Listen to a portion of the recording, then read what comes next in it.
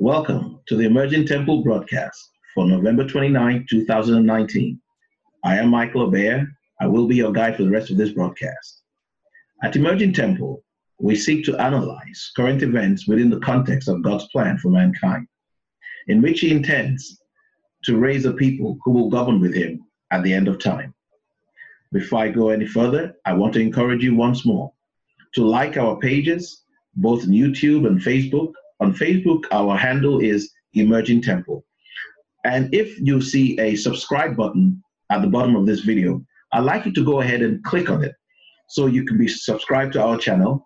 And if there's a bell icon, click on that also so you can be notified anytime we upload new videos. If you want to support our work, please visit our website, www.templeoftruth.us, or you can go to patreon.com, where you can become a member by looking for our handle again, Emerging Temple, and supporting us that way. All right, we have already began broadcasting through our radio channels, such as Spotify and other online radio channels. And what you need to do is go to Spotify and any other radio channels you might use and see if you can search online and find our handle, Emerging Temple. Okay, there's a link on our website to let you know which radio channels, online radio channels, we're currently subscribed to. Okay, so you're now able to get us via audio. So if you're driving your car, driving to work, driving home, you'll be able to listen to us and not, have to watch a video. All right. Okay, excellent. Well, today I want us to take a look at the Ten Commandments. Every child, from when they're 4 or 5 years old, they are taught the Ten Commandments, or ought to have been taught the Ten Commandments. But how does it apply to us today? Those of us who are under the new covenant. What does the Ten Commandments mean? We read where the scriptures say we are no longer under the law, but under grace. Yet Jesus said He hasn't come to abolish the law, but to fulfill it. What does that mean? God willing, today we'll be able to go through all 10 of them and analyze them in both their natural meaning and in what their spiritual meaning and significance is for this time and at this hour. So we're going to take a look at a PowerPoint presentation I put together for you, and we're going to discuss those things as we go along. Remember, at the end of this video, you are welcome to chat with us via the chat section on YouTube or through our Facebook handle at Emerging Temple. You're able to go in there, ask questions, contribute, give your opinions. We'd love to get that feedback from you. Okay. All right. So why don't we go and take a look at this chart, this presentation, and here we refer to it as the inner meaning of the Ten Commandments. So we're going to go through all 10. We're going to begin with the first one. Okay, we're going to begin with the first one. But before we do that, there's obviously a preamble. And let me read out to you this preamble. Okay, it says the commandments of the Old Testament are now promises of the Holy Ghost. This means that they now refer, that's the Ten Commandments, now refer to things that God has purposed to accomplish in our lives by changing us to be like Him. And you can find that support for this in Matthew chapter 5, verse 17 to 19, which we're going to take a look at right now. They are to be understood from their spiritual perspective and not the natural. This presentation is just a little part of the broader study to be conducted in the coming days. Here we concentrate on the Ten Commandments. What this means is there are more commandments than the Ten Commandments. For now, we're looking at the Ten Commandments. In the coming days, God willing, if we have opportunity, we'll go into more of the law, because there were many laws given. Don't eat anything that doesn't have a potted hoof and chew the cud. Don't eat any fish that doesn't have scales. And, so many other things. What do they mean? Okay, because those commandments came from God. What do they mean? We're going to take a look at those things and how they apply to us today who are the Christians. Okay, so but before we go any further, the scripture is quoted here, Matthew chapter 5, verse 17 to 19. Jesus is speaking. So why don't we take a look at it and see what Jesus is saying there. Okay, let's do that.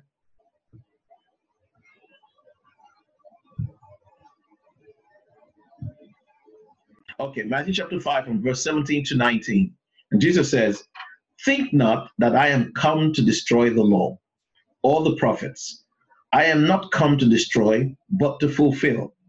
For verily I say unto you, till heaven and earth pass, one jot or one tittle shall in no wise pass from the law, till all be fulfilled.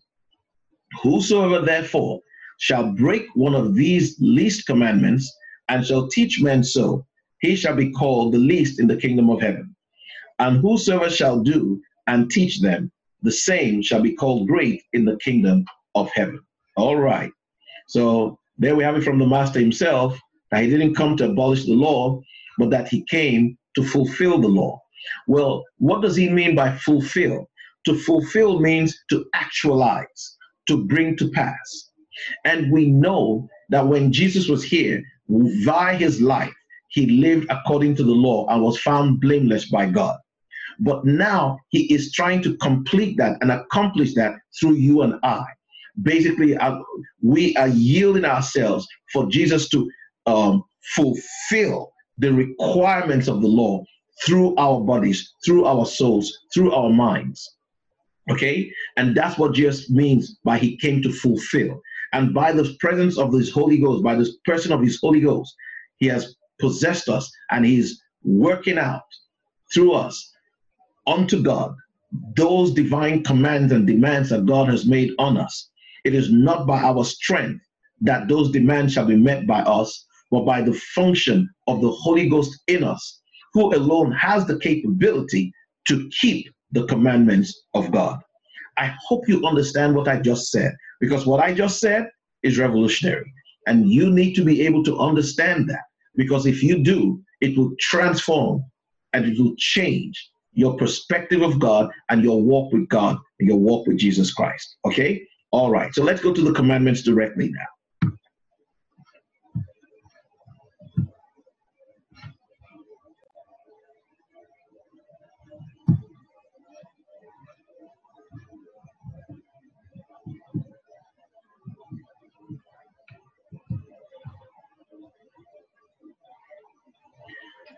It says, "Thou shalt have no other gods before me."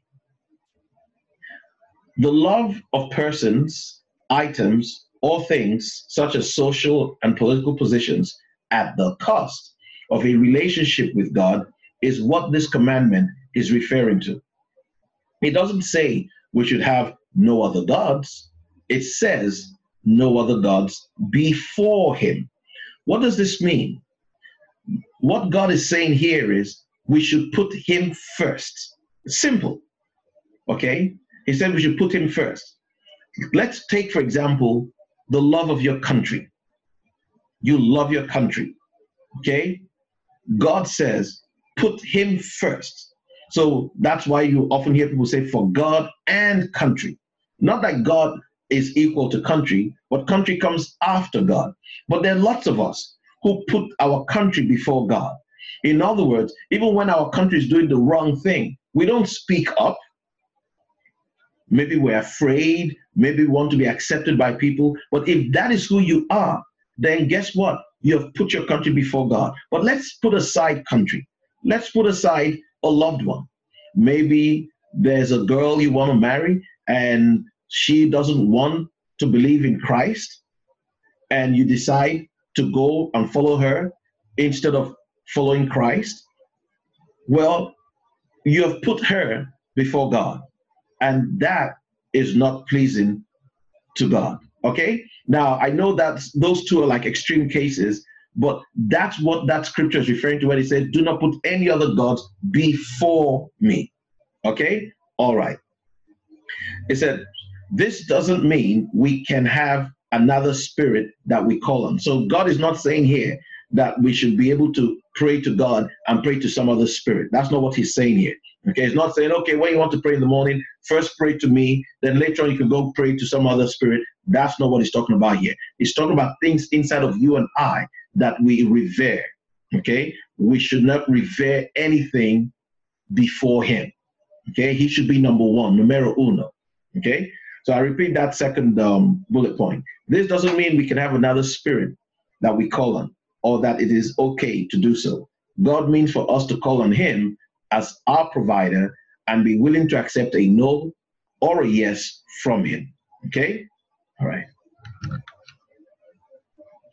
The second commandment is, thou shalt make no graven image to worship it. This is similar to the first commandment, but it differs in the sense that God is warning us about developing systems in place of spiritual fluidity, and also developing concepts and images in our minds of people or things that we venerate. So God is saying that we shouldn't depend on our systems. Okay, so let's take, for example, we have a certain political system we use in our country. Okay, and rather than look to God to keep peace in our country, we're so sure that our military is so strong, our political system is so beautiful, our economy is so great, our technology is awesome, and we depend on that and believe based on that we cannot fall into the same mistake King Nebuchadnezzar made. God says those things become a graven image. Okay, it's not just talking about, going to build, a statue of somebody, or, or whatever. Okay, now there's nothing wrong with just building a statue to remember former presidents, kings, whatever. What is bad is when we begin to revere those statues. We begin to go to those statues and begin to pour libations, or or put flowers, okay, in memory of those people. Okay. Now, it's not, let me correct something then. I'm not saying you can't go and put flowers in memory, let's say where somebody's buried and you want to remember the person, that your grandmother, a mother, father, that's not what God is saying. He's saying if you're going there praying, believing that by praying there, something is going to come special to you because you prayed there. And that God calls an abomination. He doesn't want you to turn any place or anything into a point, of special power. He alone should be the special power to you. Okay, second bullet point says, it also refers to physical figurines or statues that we make for veneration. He's not against building monuments or statues in remembrance of great leaders or persons. He is against us venerating those statues as though they have some inherent power in themselves. I think that speaks for itself. The third commandment is, thou shalt not take the name of God in vain. Name represents character. The name of God represents his character or attribute. For example, he is called El Shaddai, the breasty one, in a time of lack because he provides. Sometimes he's called Jehovah Rapha during times of sickness and disease because he heals.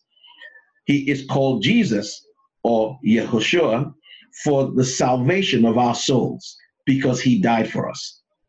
Using or calling upon any of these names without the intent being the need to be rescued from some related attribute is using the name in vain. In other words, if you're using these names not for the reason that he has revealed those names to us, then you're using his name in vain.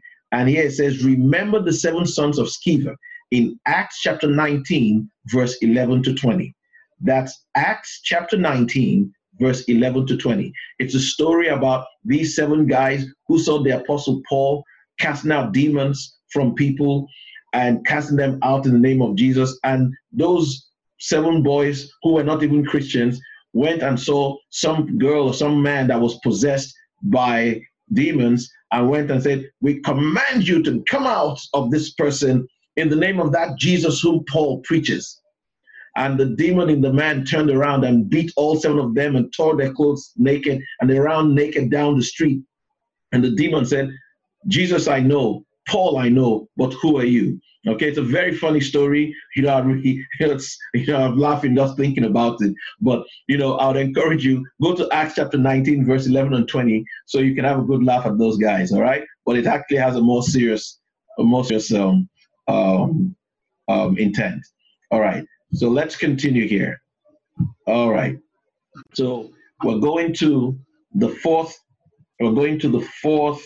commandment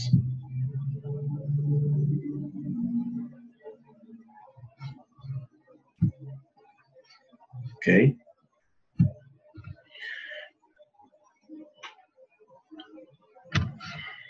sorry. It says, remember to keep the Sabbath day holy. I need to move this. I think this might be blocking it. There you go. Remember to keep the Sabbath day holy. The Sabbath day in the New Testament refers to a moral requirement to rest the body. It is not particular on a set day of the week. In other words, it doesn't matter whether it's Monday, whether it's Saturday, whether it's Friday, whether it's Sunday, that you choose to rest. Okay? And neither is God saying in the New Testament that, you know what, you must rest or you're going to go to hell. What God is saying is, look, your body needs rest. Okay? It's a law of nature. Your body needs rest. Okay? So that's the natural dimension of the Sabbath day. Okay? It is given for our own good and those who work for us. So God put that because many of you out there, if God hadn't said, you know, there should be a day of rest, you'll work your servants as though they're slaves. Okay? And God knows our heart, so he doesn't trust us to, you know, to outside of Christ to do the right thing. The second bullet point says the Sabbath day also refers to the coming 1,000-year reign of Christ, wherein there will be peace on earth. The Bible tells us that when Christ comes, he will reign for 1,000 years. As we said before, that's a literal 1,000 years. Is it more? Is it less? You know, nevertheless, we know that Christ, it says, will reign for 1,000 years, and after that 1,000 years is over, Satan shall be loosed again. So that is when the Bible says there will be peace on earth, there will be harmony, and the sons of God will rule the earth. So that is like the Sabbath day, okay?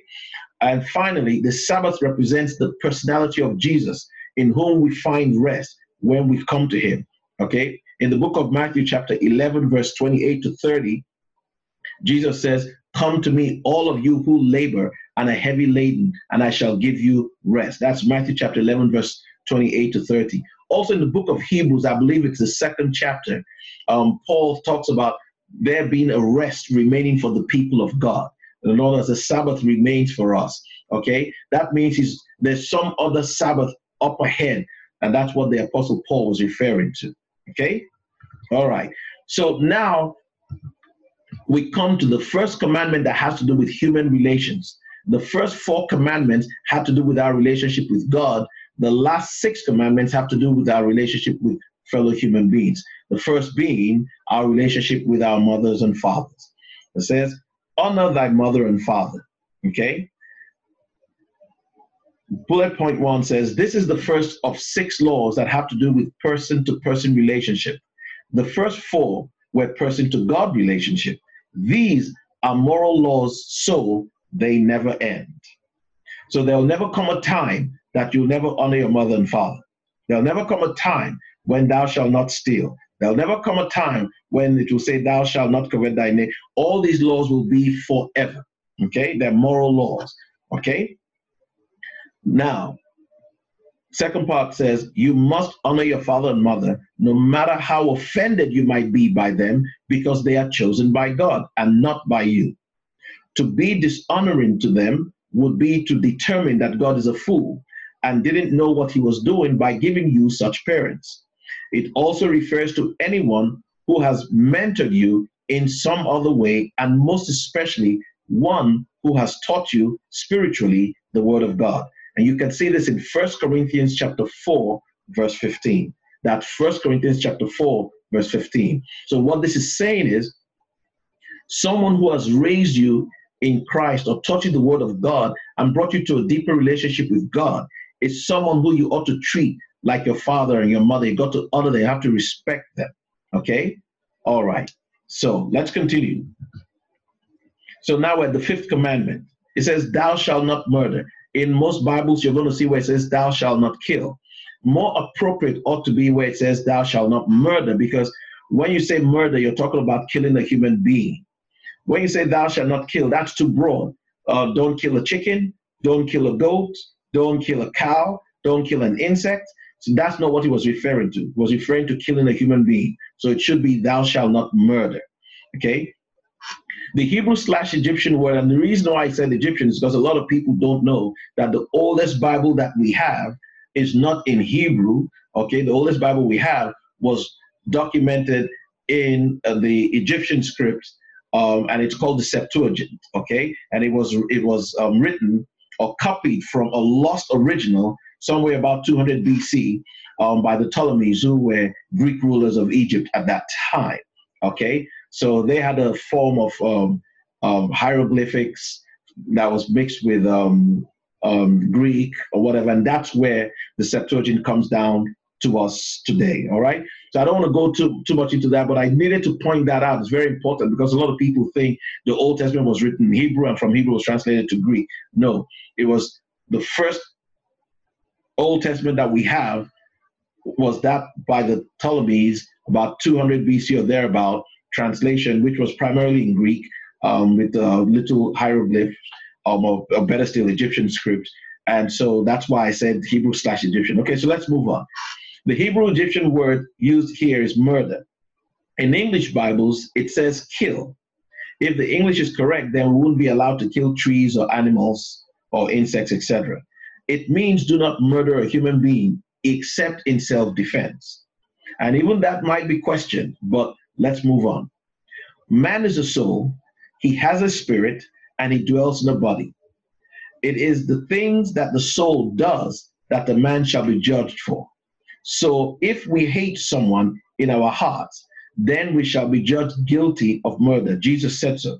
This is because we have killed them in our souls. 1 John chapter 3, verse 15 says, if you hate your brother in your heart, you're guilty of murder. Okay? 1 John chapter 3, verse 15. Now, the next one here says, thou shalt not commit adultery. Adultery is on the natural plane, the act of sleeping with another person's wife. It is symbolic of mixing a man's seed with that of another man who has married and gone into her already. That means to adulterate the seed that is in her. Okay? So when a woman is married to a man, it is assumed that his seed goes into her. So if another man comes again and puts his seed into her, what he has done is he has adulterated that other seed that was already in there. Okay, he's adulterated it. So that's why we use the term adultery. Okay, it also means to reverence and worship other gods. So when we worship other gods, that is spiritually referred to as adultery. Okay, it is sometimes referred to as fornication when we reverence other gods. In this sense, it is referring to acts of spiritual or religious exercise not approved and directed towards God the Father. Okay, so it speaks for itself. So if you're worshiping other gods, then you're committing adultery, you're committing fornication. If you're not worshiping the Lord of our Father, of our God and Savior Jesus Christ. Okay. All right. Thou shalt not steal. Well, that speaks for itself. It simply means what it says.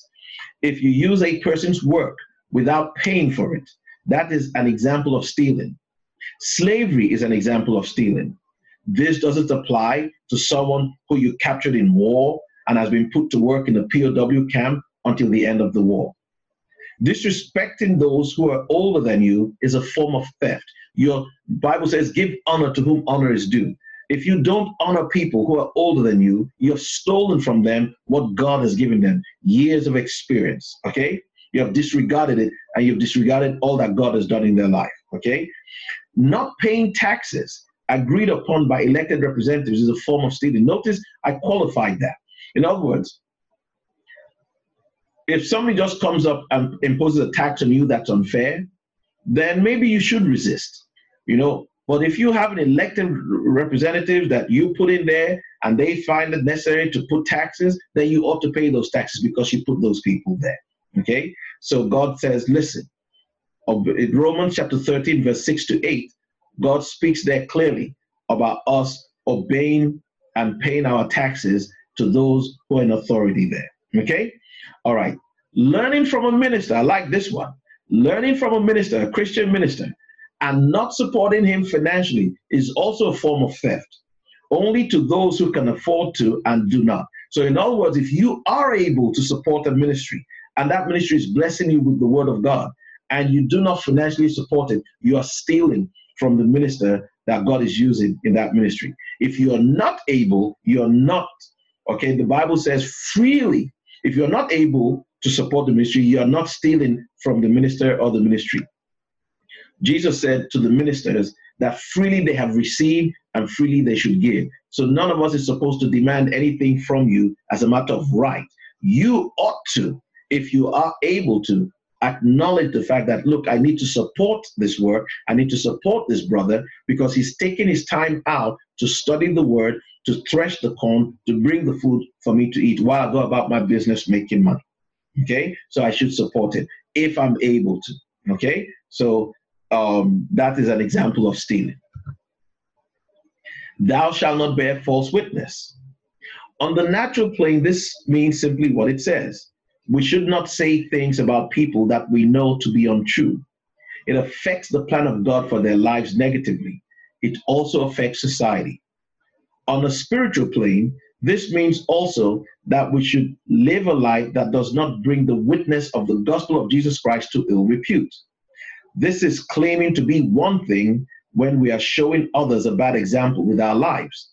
So bearing a false witness spiritually means you claim you're a Christian, but by your lifestyle, you're a false witness of Jesus Christ. Because what you're saying with your life about Jesus isn't true. Okay, so this is the spiritual meaning of thou shalt not bear false witness. Thou shalt not covet thy neighbor's property. This speaks directly to jealousy and envy. It is not only in working towards taking a person's physical item, it includes working to get someone terminated so you can take their job position. This doesn't mean that if you are in business and provide a better service than your competitor, that you should allow them to continue giving society poor service. That would be to rob society of your better services. Simply put, do not desire anything that rightly belongs to another person. Okay, so do not covet somebody else's property.